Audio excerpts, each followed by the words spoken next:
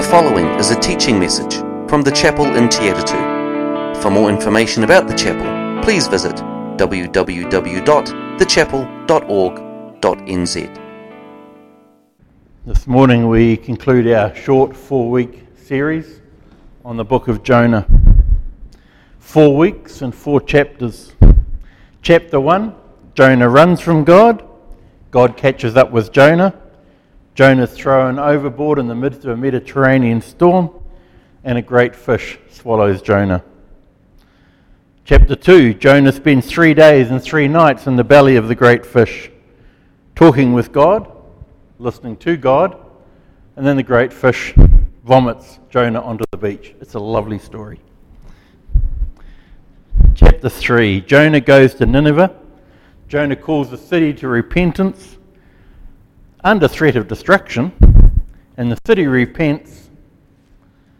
And when God saw what they did and how they turned from their evil ways, he relented and did not bring on them the destruction he had threatened. Now that's amazing grace. But to Jonah this seemed very wrong, and he became angry. He prayed to the Lord, "Isn't this what I said, Lord, while I was still at home? That is why I tried to forestall by fleeing to Tarshish.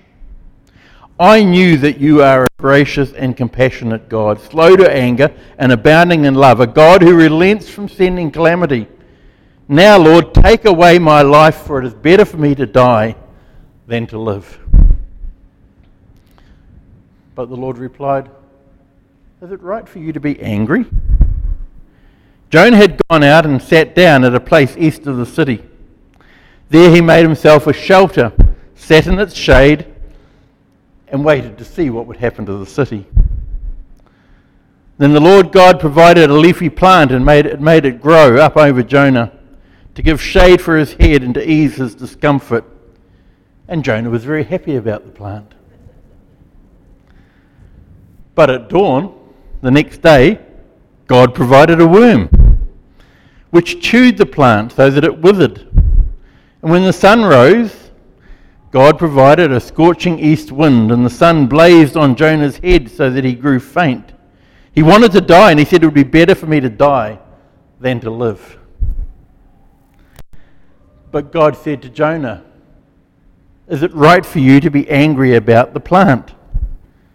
"It is," he said. "And I am angry, and I am so angry I wish I was dead." But the Lord said, "You haven't been concerned about the plant, you have been concerned about this plant, though you did not tend it or make it grow. It sprang up overnight and it died overnight. And should I not have concern for this great city of Nineveh, in which there are more than 120,000 people who cannot tell their right hand from their left, and also many animals?" And there the story ends. Jonah is sitting with a view of the city of Nineveh, watching and waiting to see what will happen to the city of Nineveh. It seems he is still hoping that God will act and destroy Nineveh. As I read this, as I've reflected especially over the last 3 weeks on this story, I've been reflecting on Jonah's reluctance to go to Nineveh to bring the message of impending judgment and the call to repentance. It seems that Jonah would rather die than go to Nineveh. In fact, back in the first chapter, as the seas were getting rougher and rougher, they asked him, "What should we do to make the sea calm down for you?" He just said, "Pick me up, throw me into the sea." Not, "Can you try to go back to shore so I can head to Nineveh?" It's like, "Nah, just throw me into the water, let me drown."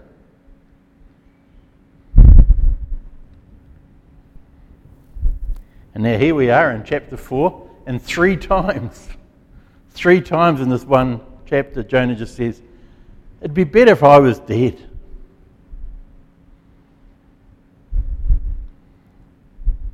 As I reflected on Jonah's reluctance to go to Nineveh, I did wonder whether his reason was fear. After all, by the king's own admission, everyone needed to call urgently on God. Let everyone give up their evil ways and their violence. This was not a pretty city. Even the king knew that it was not a pretty city to be in. In fact, Nineveh was the capital of Assyria, and the Assyrians had a reputation for extreme violence. One article I read said that Assyria was well known for their violence, which they would implement on those who oppressed them. Their violence is remarked upon by nearly all of their adversaries, who saw it as inhumane. Some may have been propaganda, but there was a fire behind the smoke. And then the article goes on to describe some of the atrocities committed. And I was talking to Warren before the service, and he's obviously done a bit of homework as well, and it talks about skinning people and stacking their skins in piles. And so I decided not to go into too much detail of the sort of atrocities that were committed, enough to know that some of the things we think are atrocious, these guys took to another level. And so I could understand why Jonah would not want to go to Nineveh.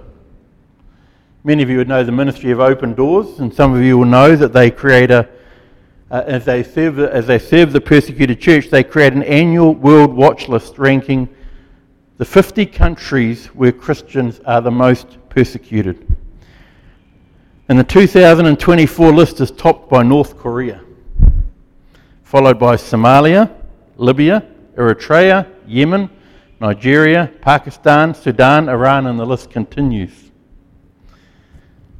Would you accept the call of God to go as a missionary to some of those countries? Would you go alone? Would you walk into their cities and walk around for 3 days telling the people that if they don't repent, God's going to destroy them? That would leave me afraid. Would you go to North Korea? It's interesting that Mark and his wife and Laos, that's number 21 on the list. But to go to number 1, and Assyria sounds worse than number 1. And I certainly wouldn't want to go, not with the message that Jonah had to deliver. But I get this feeling that Jonah is not running for his life. He's not trying to preserve his life. He's right ready to give it up any moment. So I don't think he's running in fear. In fact, he would rather die than go to Nineveh. Was Jonah concerned for his reputation? Think about it for a moment. You take your life in your hands. You spend 3 days walking around through this violent and evil city, telling everyone to repent because God's going to destroy the city. And they repent and nothing happens. You know, we'd call you a false prophet. You prophesied something and nothing happened. You'd look stupid. Now we might find that difficult to understand. We look back to the story of Sodom and Gomorrah that we looked at last year, where God rained down burning sulfur and obliterated the region. But now nothing. Not even a lightning strike. Not even a minor earthquake where Jonah could go, see, it could have been so much worse if you hadn't repented.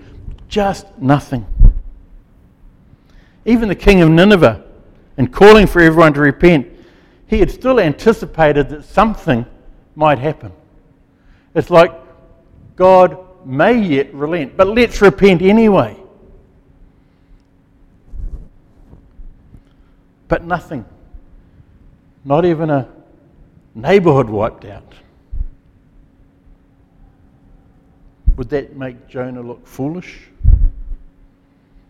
However, what becomes really obvious as we read in chapter 4 is that it wasn't the fear of what might happen to him among the evil and violence of Nineveh. And it wasn't a fear that he might look stupid, foolish, if there was no outpouring of destruction. Quite simply, Jonah didn't like the people of Nineveh. Their evil ways and their reputation for violence had likely added to his reasons for not liking them. But the bottom line is he didn't like them. He didn't want to see them saved. Given who they were and what they did, they deserved to be destroyed. Jonah wanted God to deal with them, to wipe them out. Jonah didn't want to go and preach to them because he was worried that they would hear the message, they would welcome his message, they would repent, and God would save them and preserve their city, and Jonah didn't want that. That's what he thought. I know that you are a gracious and compassionate God, slow to anger and abounding in love, a God who relents from sending calamity. And I don't want that for them. We need to be rid of them once and for all. Now, I don't advocate, believe me, I don't advocate walking down the street telling people to repent before God destroys them. There is some who would take that approach. That's not my approach, and I wouldn't recommend it. Not because of what will happen to you, because I don't believe that communicates the love of God. What I do advocate is obedience to God. That's why we have these questions. What is God saying? And what is God doing? And while sometimes we might hesitate to obey because of fear, or at least because we feel a little uncomfortable, and sometimes we might hesitate because we might look bad. You know, you feel that prompt to pray for someone, and you don't, because if I pray for them and God doesn't answer the prayer, I'm going to look bad. Or we use the example, God might look bad.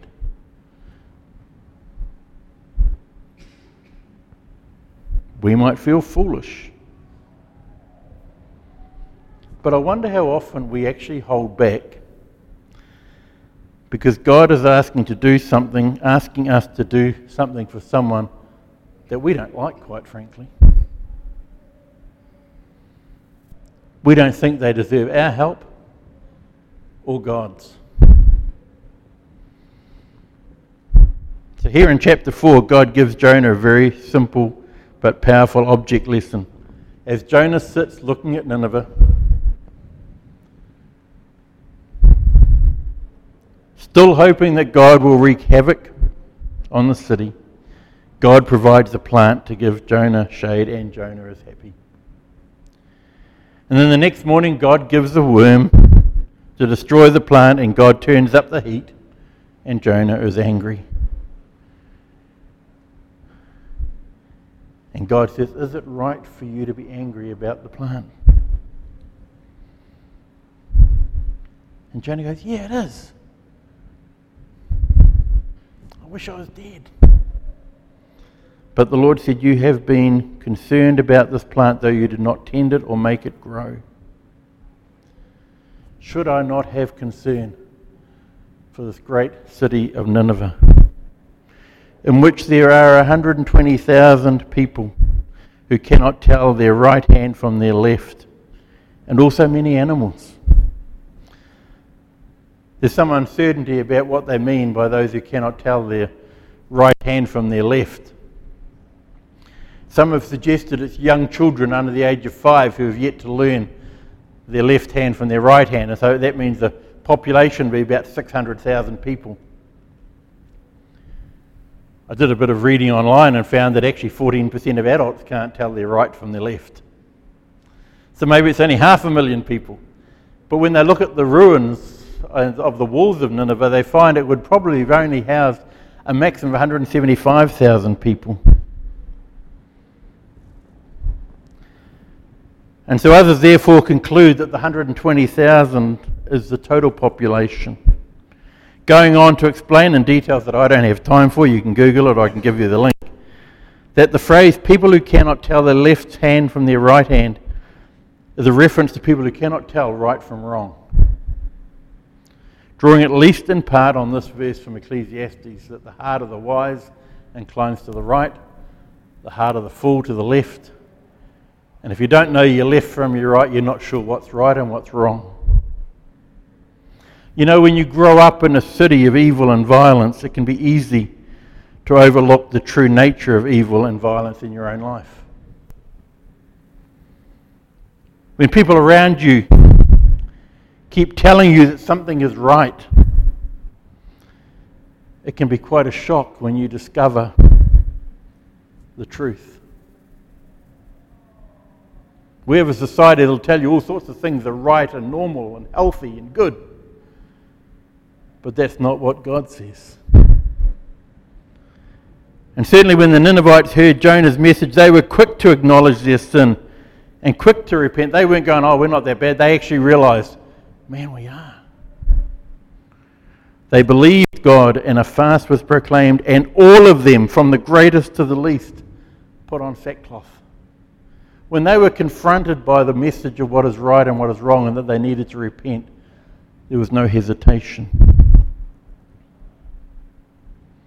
Even in our society in which there is so much evidence of evil, it can be quite easy to think, well, man, I've seen some of these other people, I read the papers, I'm not that bad. But Romans 3:23 reminds us that all have sinned and come short of the glory of God.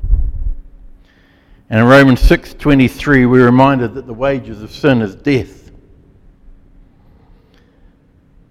Most certainly the Ninevites deserved destruction.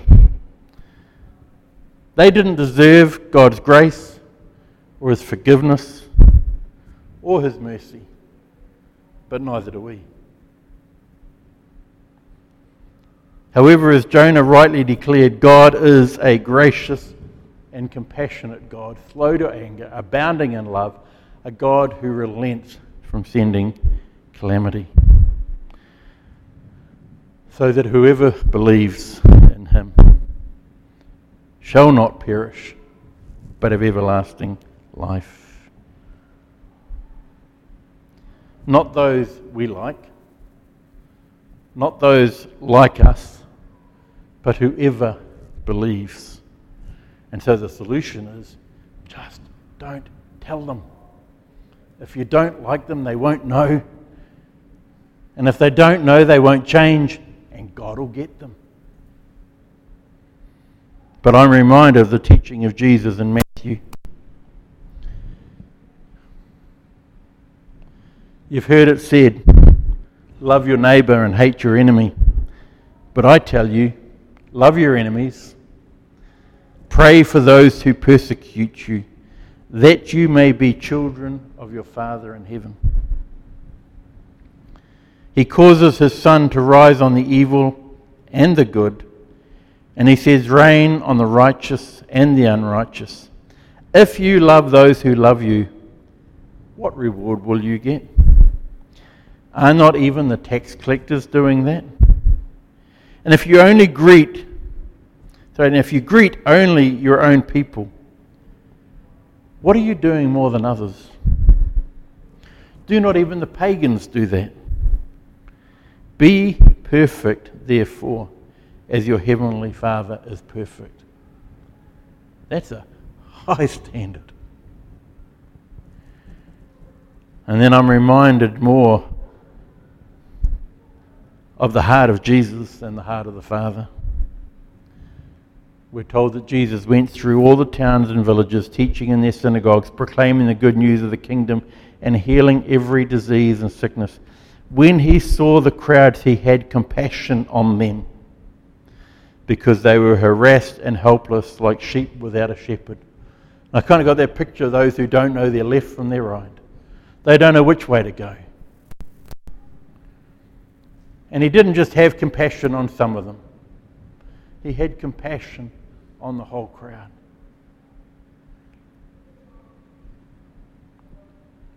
I've shared it before. I've prayed for years that God would give me a heart for the lost. And it was bizarrely in 97 watching the movie Titanic. And that last scene as the boat goes below the waves. Something in my heart ached, not for those who are drowning, but for those who are drowning without Christ. And suddenly I knew something had shifted in my heart. One of the reasons that I've gone prayer walking, I haven't done it for quite a while on the peninsula, I need to get back to it, is just walking and saying, God, give me a heart for this community.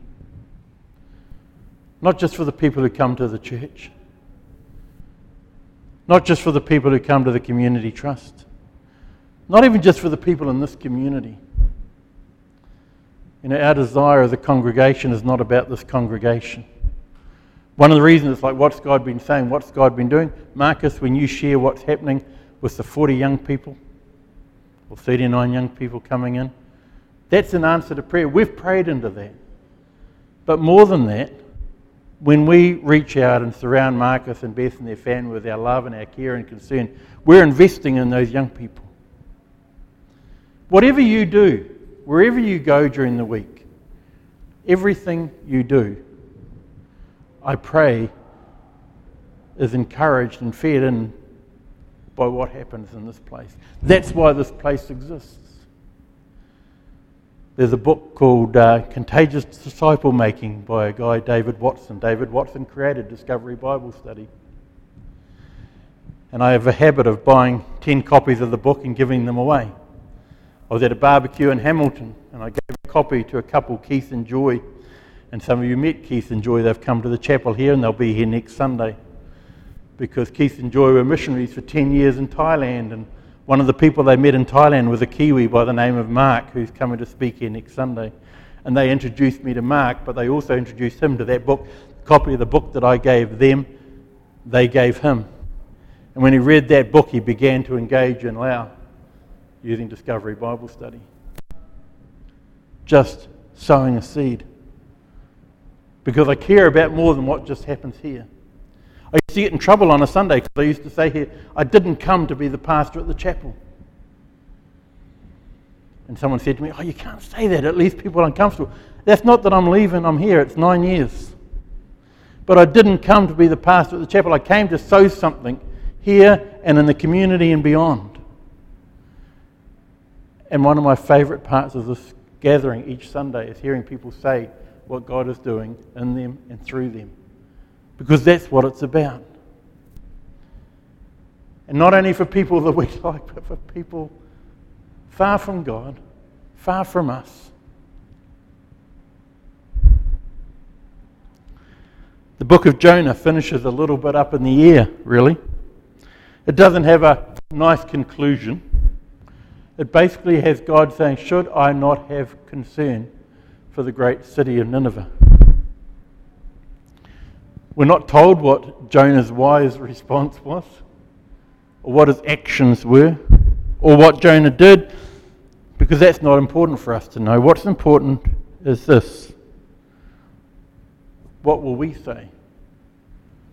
And what will we do? God bless you. Thank you for listening to this message from the chapel in Te Atatu. For more information about the chapel, please visit www.thechapel.org.nz or email info@thechapel.org.nz.